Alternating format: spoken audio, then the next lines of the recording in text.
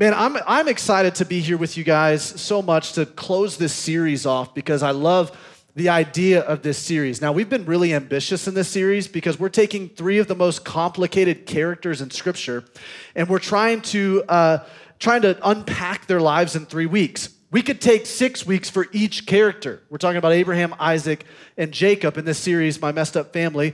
How many of you guys have resonated with this series a lot? Because you're like, hey, got a lot of dysfunction in my family. Raise your hand if you feel like you got a lot of dysfunction in your family, okay? If you're not raising your hand, we figured out your dysfunction. It's pride. So we all have a lot of dysfunction. Some of us, we put the fun in dysfunction, if you know what I mean. And man, it's just, I've been really ministered to by this series. And I'm really excited to talk about this person, Jacob, because I really resonate with him as a character. We're going to do kind of a flyover of his life, and it's gonna feel really fast-paced. You're going to feel like you get a lot of information. I would encourage you to go and read and study up in Genesis on the character of Jacob, because it's a fascinating character, and there's a lot that we can learn from that. But I'm going to try to give kind of one nugget for us today as we kind of look at his life. And really what I want to talk about is I want to talk about the things that are passed down generationally into our lives. How many of you know there are things that are passed down into your life from generations before you that are dysfunctional, right? There's some things that like you kind of start out, as much as we would love to start out with a blank slate where we can kind of just build on whatever foundation we want. A lot of us start out with some cracks in our foundation because of our parents or our grandparents. And sometimes we don't discover that until later on in life. And we start to realize, wait, I am operating this way. I'm doing these things. I'm interacting with people. I'm showing up in the world in this way because of some dysfunction in my past, right? Doesn't that seem a little unfair sometimes? I mean, honestly, it does. It's like, man, now I've got to kind of work out some things that have been passed down. And this is a reality. This is something we see in these characters. We have Abraham, Isaac, and Jacob, and throughout these generational things, there is this one particular issue that we'll zero in on that was passed down to these characters. Rashad talked about it the first week, and that Abraham was a deceiver. He lied. Now, can I just get really encouraged for a second that the father of our faith, Abraham, right? And I'm sorry if you grew up in church and you're thinking now, Father Abraham, you're listening to that song and you're going to have it in your mind all day long on repeat. But the father of our faith was messed up. Can we just praise God for that? Like God did not choose some perfect person to reveal himself to the world. He chose a messed up, sinful, broken person to make his name known throughout the world. And he chose Abraham, said, I'm going to bless you to be a blessing to all of the world. And Abraham had some issues.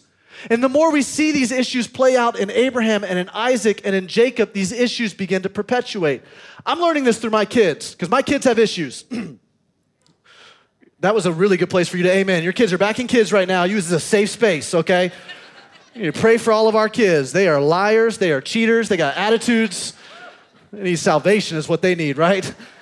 But what I'm realizing is that I'm the one that tends to kind of impart that into them. You know what I mean? We dropped my kids off at my parents' house this past week. Christy and I got a little getaway to Hilton Head, and my parents live in North Carolina. And as we're picking our kids up, we're debriefing with my mom. Now, I grew up kind of sheltered. I wasn't allowed to see a lot of movies and shows growing up that normal people are allowed to watch because I was a pastor's kid. If you know, you know, right? Just the struggle is real. I grew up, I couldn't watch Teenage Mutant Ninja Turtles. Still can't tell you which color is who. I'm sorry. I couldn't watch Power Rangers, all right? Couldn't watch Darkwing Duck because it was too dark, right? Somehow, I couldn't watch any rated R movies except for the one about Jesus. I didn't understand that. But needless to say, there was some language that I couldn't use that many people would see. It's mild language, right? I couldn't say, oh my gosh, all right? Because my mom thought it sounded too much like, oh my God, and it was taking God's name in vain, and it wasn't. No, I'm not issuing anything here. I'm just sharing with you my experience. I also couldn't say geez, because it was too much like Jesus, right? Well, my mom's debriefing me on how things were going with the kids this week, and she's like, Davey, I had to correct the kids a couple times because they said, oh my gosh. And I was like, where are they learning that from? I said, geez, Mom, I'm so sorry. She goes, that's the other one that I had to. I'm like, oh my gosh. And I just, so I'm realizing I'm imparting some things. Well, Weston, my 7-year-old, He is like too smart for his own good, extremely intelligent, kind of a brainiac, analytical thinker. He always wants you to know how things work. He's curious, but he'll state things not out of curiosity, but as a matter of fact. And he'll correct you. If you say something wrong, if you explain something wrong, he corrects you. And he does it this way. He goes, well, actually, sounds just like that, right? So I'm like, man, this frustrates me. Where does he get this from? I'm like, trying to blame everybody else. Like, who did he get this from? Many of you guys understand that. Your spouse, you're looking at me like, that's your kid. That's your kid, right? So I'm like, where did he get it? Well, separate situation. I'm sitting at dinner with Christy, and she says something, and I look at her across dinner. I'm like, all pretentious in this moment for whatever reason. And I go, well, actually. And she goes, points at me. She goes, he gets it from you, And I'm like, it's like that glass shattering moment from How I Met Your Mother, right? Which I also wasn't allowed to watch, but I'm just kidding. That was a joke. I was way older. I could watch it because I'd make my own decisions. Thanks, Mom. So, bring it back in. You don't have much time, baby. So I'm learning this thing that I am imparting these things to my kids. We call this, as we're working with people who have gone through some difficult trauma or tragedy, major life transitions, we call this family of origin. You ever heard this term? These are the things that get passed down inherently and you don't even realize it. So as we're like coaching parents, which is really ironic because I feel like we just need coaches, like parenting coaching all the time, right? But as we're just kind of like we always say more is caught than is taught. More is caught than is taught. That you have to focus on the culture of your home and the ethos of your home more than just telling your kids what to do, because your kids are going to pick up on what you do, not what you say to do, okay? In fact, one of the quickest ways to teach your kid how to be a hypocrite is just say one thing and do something else. And so I'm learning all of this, that my kids are starting out. We're already saving up for our kids' counseling. But here's where I get encouraged. I get encouraged when I read the stories of Abraham, Isaac, and Jacob, because there's a lot of dysfunction. But I also get convicted in this because I see that there was this one issue that was passed down, a family of origin passed down from Abraham to Isaac to Jacob. That was this one issue of lying. Now we're going to get to our one issue in just a second, but I want to say this. This is called family of origin. We have pet named it FUPU, family of origin poo, okay? It's like the crap that just gets passed down into your, sorry mom, I wasn't allowed to say that either. That just gets passed down from generation to generation. Scripture calls it generational sin cycles. So you'll see verses in Scripture that say things like, God punishes, quote unquote, to the third and fourth generation. You seen that? Well, that can cause us to think that God is some kind of like Zeus-like figure, that he's like out to punish us. That's not what it's saying right there. In fact, it's actually giving us a clue into what's called the passive wrath of God. I'll give you a theology lesson for a second. That God just kind of allows these things to play out, and that the consequences that come out of some of these sin cycles, they just carry out and they perpetuate. Unless someone decides in that family tree to put a line in the sand, to put a stake in the ground and say, our family's not going to struggle with this anymore.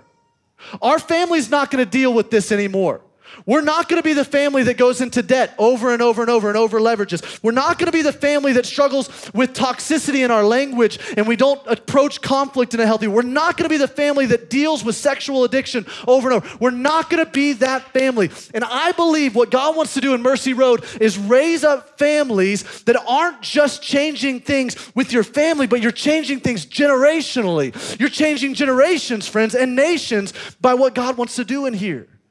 This is what we're talking about when it comes to these generational sin cycles. Because not only is it God, quote unquote, punishes the third and fourth generation, it says he blesses to the 1,000th generation those who serve and trust him.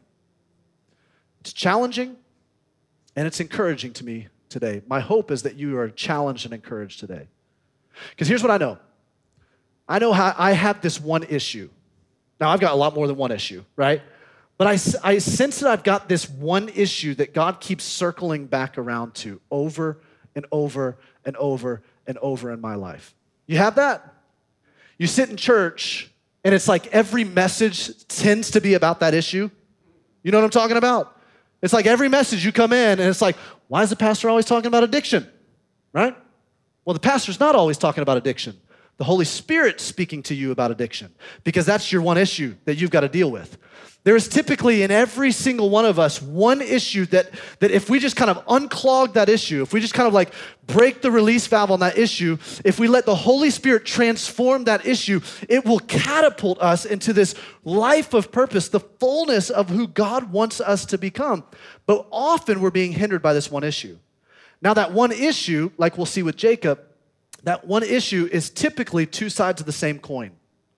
It's typically some kind of issue that relates to the superpower of your personality and also the vice of your personality. I relate to Jacob because Jacob is the kind of guy that is extremely ambitious. He has, as we're going to see, unbridled ambition to a fault. So much so that he is willing to step over people. He's willing to use people and manipulate people to get what he wants. He's very conniving. He's very crafty. He wants something so badly, it doesn't matter who stands in his way to get that one thing. Jacob, his name actually means deceiver, supplanter. In fact, when Jacob is being born, they didn't have sonograms or x-rays or anything back then. So it was a surprise to his parents that he was a twin. They didn't know there were twins there. Now, his mom got this prophecy that there were two babies in her womb. And Esau, the older, came out first. Jacob comes out of the womb literally grabbing onto the heel of Esau, like a barrel of monkeys kind of thing, and he's grabbing onto the heel. And so they name him supplanter. Heel grabber is what they name him. And so this becomes the identifier of Jacob, that throughout his whole life, he's going to reach up to those who are superior to him, who are beating him to the thing that he wants, and he's going to pull them down. Now, is ambition a bad thing by itself? Is it a bad thing? Is this a trick question, Davey? No. In fact, we're going to see Jacob here. We're going to kind of talk about some of the negative attributes of his character. God gave him this ambition. This was a gift that God gave him. What I love about God is that he uses all of these people in Scripture who have this mess in their lives. I'm encouraged by that because I got a mess in my life. But each person you see in Scripture that God uses for really great things have this quality about them. The Hebrew calls it chutzpah. Say chutzpah. Chutzpah. It's this burning desire to do whatever it takes for something. And God goes, if I can channel that right there, if I can channel that desire, that whatever it takes desire, into this love for and surrender to my plan and my will, I can use this person. So he often chooses people with this kind of cracks in their personality or foundation, this dysfunction in their life, and then he takes them on a journey and leverages that for good things. Does that encourage anybody in here? Does that encourages me like crazy? So this is where we see Jacob. He's grown up a little bit. And we see first this deceiver mentality kind of come inside of his life. Now, as we read Jacob, I want you to think about, what's that thing for me? What's that thing that God keeps circling back to? What's that thing that every time I hear about, every time I open up Scripture, is it an addiction? Is it like the way that you deal with conflict? We all have that one thing, and that's the thing that we want to address in here today. So we go to Genesis chapter 25, and to set this up, Jacob is a grown man. His brother Esau is a grown man. They're very different people. Esau is a wild hunter, outdoorsman type person, right? He probably wore Carhartts, probably, poured deer pee all over himself to go hunting. You know what I'm talking about? Like a man's man. It's ridiculous. Stop pouring deer pee all over yourself, okay? I don't care how much of a man you are. Go kill a deer. By the way, just a little, people are like, David, you like to hunt? I would like to hunt if it was like real hunting, because you got a camera and deer pee, and you're like luring the deer in with this stalk of corn, right? That doesn't seem like hunting. Hunting to me seems like put yourself in a loincloth, grab a spear, and go after it like a real man would in the old days, right? Like that's hunt. Okay, never mind. I don't have time for that. Okay, so here's Esau. He's a hunter, outdoorsman. Jacob is very different. So while Esau probably liked to watch Bill Dance or like some kind of hunting shows, Jacob liked watching HGTV. Right? He liked to stay at home and cook, and he was into the arts, and he was very sensitive and emotive, and he probably wore skinny jeans and a scoop neck, looked a lot like modern worship leaders today. I mean, that's the... So you see the two different people. Jacob becomes his mom's favorite, Esau becomes his dad's favorite. And here's where we see the two. It says in verse 29, once when Jacob was cooking some stew, there he is, right? He's watching this cooking stew, make sure all the ingredients are in. Esau comes in from the open country famished. He said to Jacob, quick, let me have some of that red stew. I'm famished. That is why he is also called Edom, which means red. Jacob replied, first sell me your birthright. Now this is a huge deal. Let me pause right here and say this. The birthright was given to the firstborn of a family. The patriarch, when he would die, would pass down the birthright. The birthright ensured a few things. It ensured, one, that now this person would have patriarchal authority. They ran the clan, okay? It ensured that they would have a blessing materially. So they would inherit the bulk portion of the patriarch's inheritance, the possessions. It would also ensure that they would have a spiritual blessing. There's a spiritual component to this as well, okay? Jacob wanted this badly.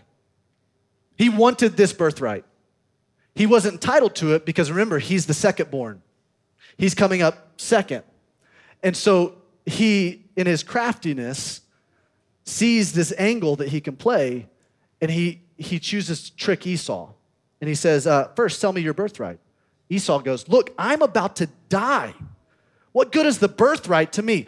Let me just pause and say this. This is a total different sermon for another time.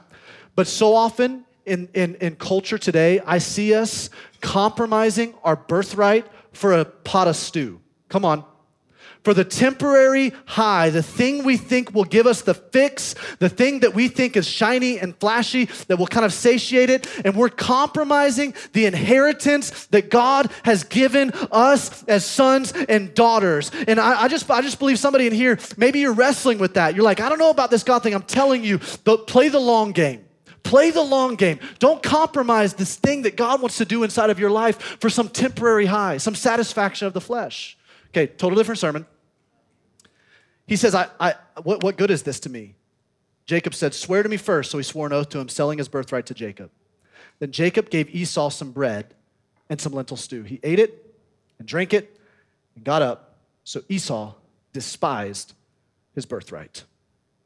And this begins this conflict inside of this family because of the unbridled ambition of Jacob. It leads to an unraveling of his family. I relate with Jacob because I have a lot of ambition. I do. It's something that God put inside of me. If I see a goal, go after the goal. But the thing that God is convicting me of right now is that there are so many things that can be left in the wake of me going after that goal, namely my family. I'm like tethered to my phone because it's the thing that helps me build and accomplish and, do all of this stuff to like build this. And I can so easily justify it that I'm doing kingdom work, but my family is being sacrificed on the altar of ministry. And this is the thing for me. I don't know what it is for you, but this is the thing right here that God keeps circling back to. It's like every sermon, every book I read, every time I open up scripture, God's like, see that, Davey? Right there. You need to be more present. You need to be more invested in your family. And this is ultimately what he's stirring inside of me. I believe it's the same thing he's stirring inside of every single one of us when it comes to our one thing. Do you trust me, Davey?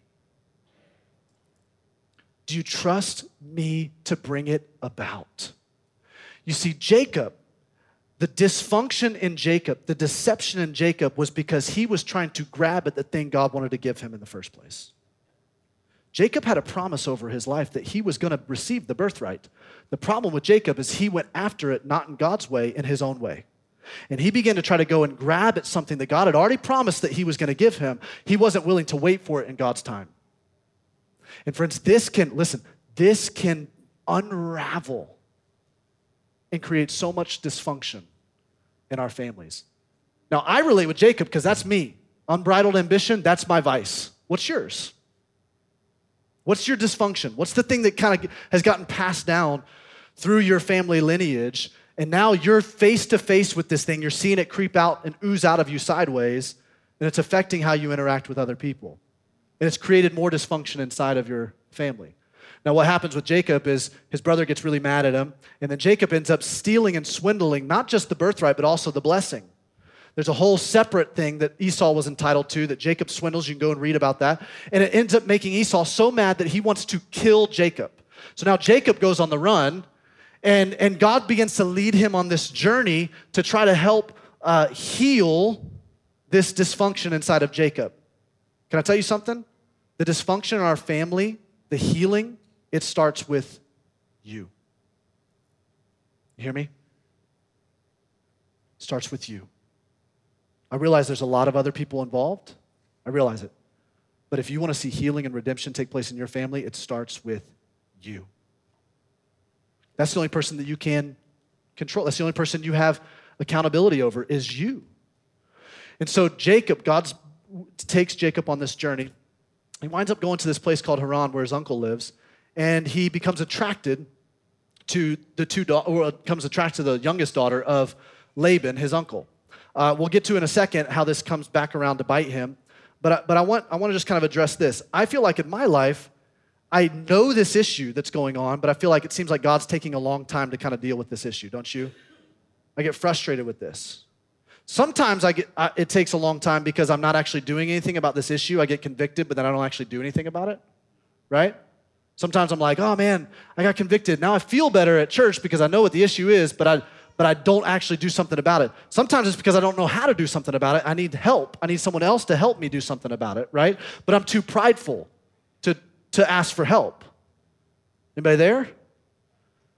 And so Jacob has this issue. I have this issue. God leads Jacob on a journey. God's leading me on a journey. I believe he's leading you on a journey. Why would he lead us on a journey rather than just fixing us right away? Wouldn't it be nice if God would just heal us right now, like poof, in this service? God, I got this issue, boom. I've said this before, but let me say it again. God sometimes heals in poof. There's breakthroughs that happen in poof. Most of the time he heals in process. And here's the reason why. God is the greatest teacher that there is. Now, we learned this in communications. As I was going through college, I learned there are 3 different types of learning styles. Therefore, there are 3 different types of teaching styles. Those learning styles are auditory, visual, and kinesthetic. Auditory means you can hear something and you just like, ooh, I understand it, I grasp it. Some of you are like that. Visual is I gotta see it. I gotta see it illustrated, right? Kinesthetic is I gotta do something and be involved with it, okay? This is what they taught us in college. They said, as you're communicating, if you inform people, auditory, then they'll hear you.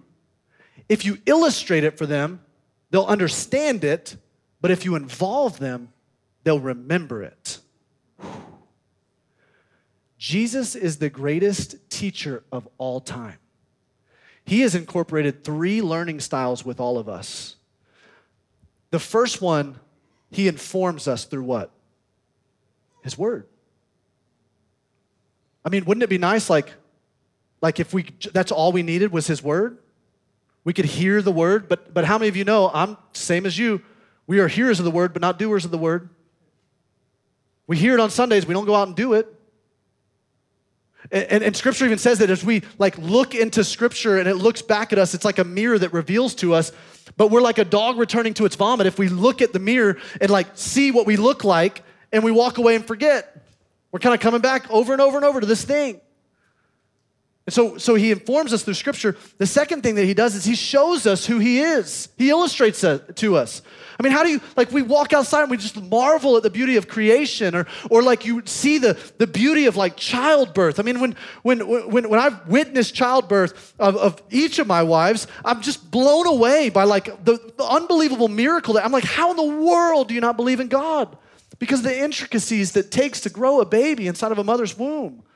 So he illustrates this, but what he does for us in terms of how he heals us is he involves us in the process. And he will take us on a journey, and they will be journeys that we end up coming face to face with our dysfunction. And we begin to see the ramifications of our dysfunction that wake us up. And then we have options on whether or not we want to do something about our dysfunction. Jacob is a deceiver. He sows in deception. He reaps in deception. Look what happens with Laban right here. It says that he goes to Laban, says, hey, I'll work for you for 7 years for your daughter Rachel. I'm attracted to her. The Bible says that Rachel was very beautiful. It says that Leah was not. So that's what the Bible says. It says she had dim eyes, which the Hebrew of that means that she was not good on the eyes. That's what it means, okay? So you've got these two, and so he's like, I like Rachel. And so he goes, I'll work for 7 years. By the way, guys, we have our work cut out for us, right? This guy is pursuing her for 7 years, working manual labor to earn the right to marry Rachel. And then when 7 years is up, it says, and Jacob said to Laban, give me my wife. My time is completed, and I want to make love to her. Okay, that's very direct there, Jacob. So Laban brought together all the people of the place and gave a feast. When evening came, he took his daughter Leah and brought her to Jacob. And Jacob made love to her. And Laban gave his servant Zilpah to his daughter as her attendant. So it's Leah instead of Rachel. When morning came, I love how this scripture says this. When morning came, there was Leah. Like, I was reading this, I expected to see then the producer of Jerry Springer called up Laban. And it's like, I have lots of questions about this passage. We can't get into it right now. But ultimately, Jacob gets deceived. So Laban gives him a taste of his own medicine.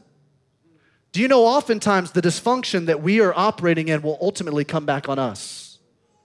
And it confronts us, and we have a choice. Well, what does Jacob do? Well, he doesn't decide to operate in a trust in the Lord. He does work another 7 years, and he ends up earning, Rachel's. Now he's got 2 wives, even more dysfunction, multiple mother-in-laws. I mean, actually, in this case, it wouldn't have been, so he kind of spared himself on that one. But what he ends up doing is he ends up cheating Laban to get him back. And it sends him again on the run. So now, listen, we come toward the end of Jacob's life, not quite the end, but kind of a latter half of Jacob's life, and he is on the run from his brother. His brother wants to kill him. He's on the run from his father-in-law. His father-in-law also wants to kill him. And God meets him at the darkest place of his dysfunction. In fact, he hears that his brother wants to come and kind of make amends, wants to kind of maybe do some reconciliation. He doesn't know this at the time. He thinks his brother is coming to attack him, coming to kill him. So his brother's coming, and he hears word his brother's coming, and God brings him to this spot right here, and you're going to see it right here in Genesis chapter 32. It says, that night Jacob got up, took his 2 wives, his 2 female servants, and his 11 sons, and crossed the ford of the Jabbok. Someone say Jabbok. Do you notice how closely correlated Jacob's name in the Hebrew, Jacob, is with Jabbok? Do you notice that? This is not a coincidence. God brings him to a place that would be a mirror image of himself, where he would be forced to confront the dysfunction going on inside of him. Friends, God wants us to have good, true, right relationships horizontally in this world. With our family, with our coworkers, with our friends, with our spouses, with our kids. But the only way that you and I can achieve good, right, true, horizontal relationships is by first getting this vertical relationship right. How do we know how to love somebody when they've offended us if we don't first know the unconditional love in the midst of the offense of our sin of the Heavenly Father? How do we know how to forgive if we don't first understand forgiveness? You see, God wants us to have this relationship right and come to peace with Him through the sacrifice of Jesus on the cross, so that then we can come to peace with us, with ourselves. You can't have good, right, true, healthy relationships with other people until you have come to peace right here. This is why Scripture says, love your neighbor, what?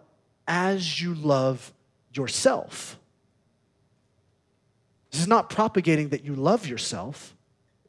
It's saying you've got to see yourself the way God sees you. And so all of the false beliefs and the mindsets that have crept in through the generational sin curse in your life has to be untangled, has to be dealt with. And God's going to make sure that over and over and over and over that we circle back around to this one issue. Because whatever that issue is with you, this one issue is holding you back from having this great relationship with God, from stepping into the fullness of what He has for you, from ultimately stepping into the plan and the purpose that God has for your life, for you, for your family, to do something great in this world, to make a difference. But man, the addiction is just holding that back. That toxic mentality, that mindset, that insecurity, that one insecurity that's holding you back from stepping into that thing. God's like, let's get there. Let's deal with that right there. Well, what is that one thing? See, Jacob comes to the Jabbok, and it says that he wrestled with this man, most scholars believe is God. It's really interesting because it's almost like a double entendre. He wrestles with God, and yet what he's doing is he's really wrestling with himself, isn't he? He's wrestling with this dual nature inside of him. This flesh nature and spirit nature, as Paul would talk about, they're wrestling, they're locking arms, they're battling all night. It says that Jacob wrestles at the Jabbok. The word wrestles in Hebrew is Jabbok. Jacob, Jabbok at Jabbok. You think this is coincidental? We're getting pointed to this moment right here where Jacob is forced to come face to face with his dysfunction. And he has to deal with it. And it's crazy what he does. The man's wrestling with him, which, by the way, let me just say this. I don't think God's mad at all when we wrestle with him. You might have doubts, you might have questions, you might have, and for far too long, the church has kind of created an environment where it's not okay to question or wrestle with. Can I just give you the permission? This is a safe space to wrestle. In fact, I think God wants us to wrestle because in our wrestling, we find healing.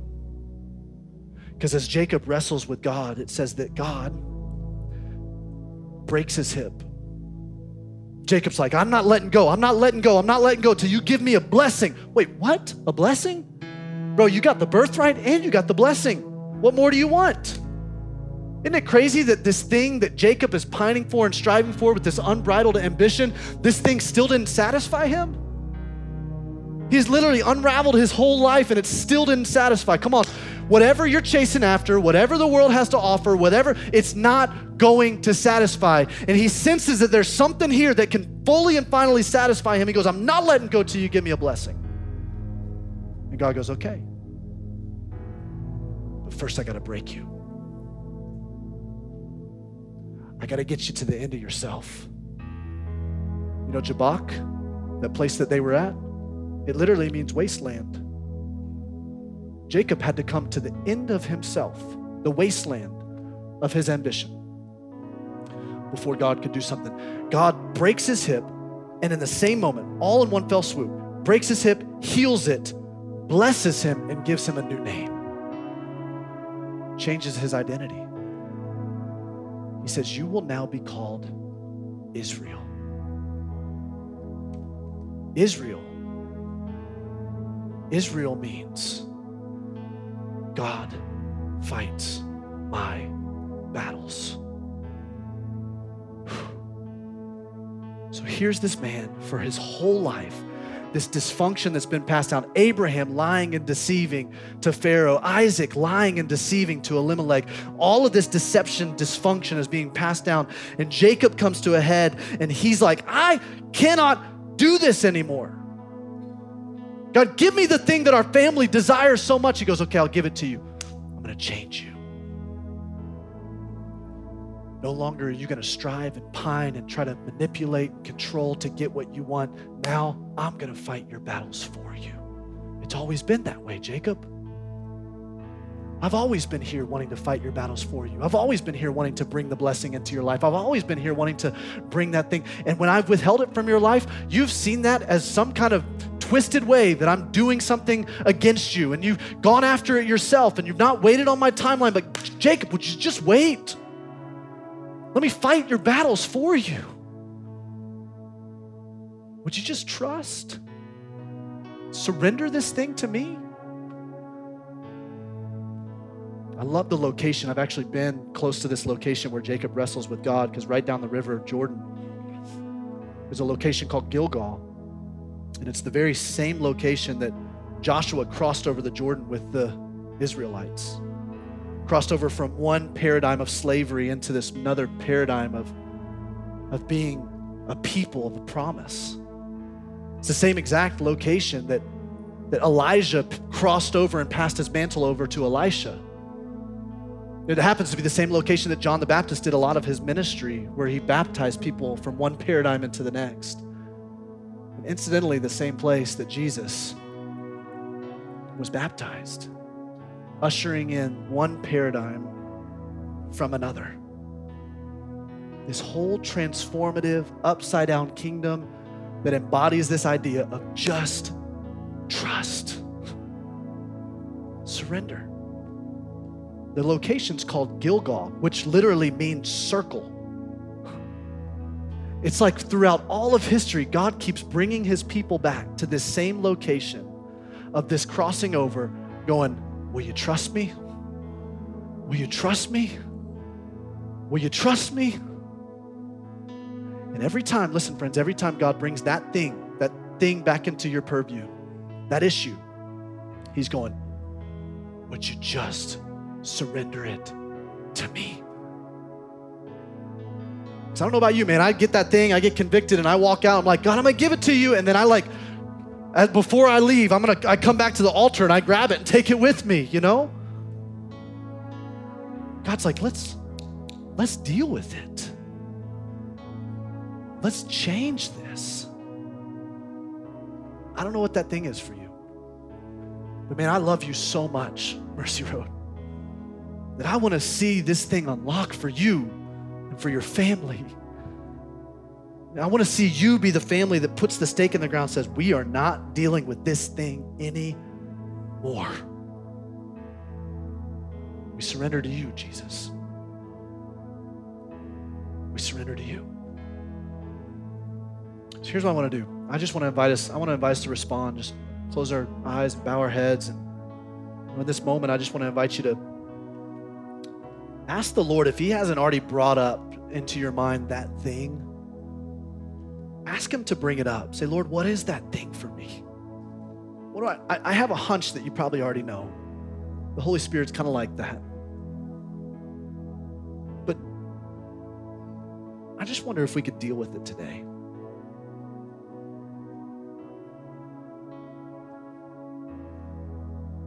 In just a moment, we're going to sing a song, and I want to invite you. Maybe you're like me.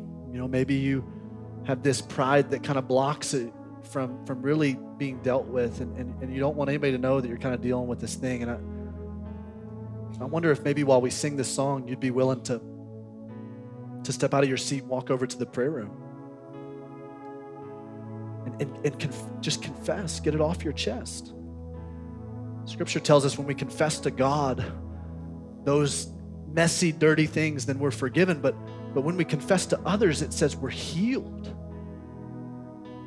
Something powerful about bringing that to the light, not letting our pride hold it down. And so I just wonder if maybe in this time you would do that.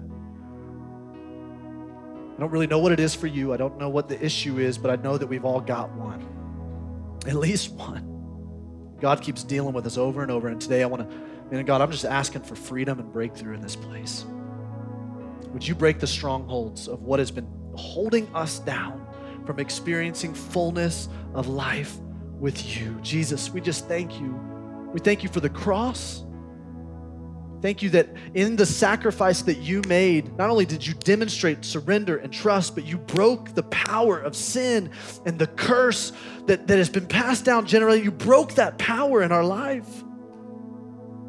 And through the resurrection, Jesus, you've now enabled us to step into a new life, one that's not encumbered by the disease of self and of sin and this dysfunction, but God, we can step into freedom. So I pray as we step into that right now that you would just be in this place, that your spirit would move, that you would do something so powerful, and that we would take the necessary steps to really zero in and deal with that one issue that you're identifying right now. Put your finger on it for us, Lord. Heal us. In your name we pray.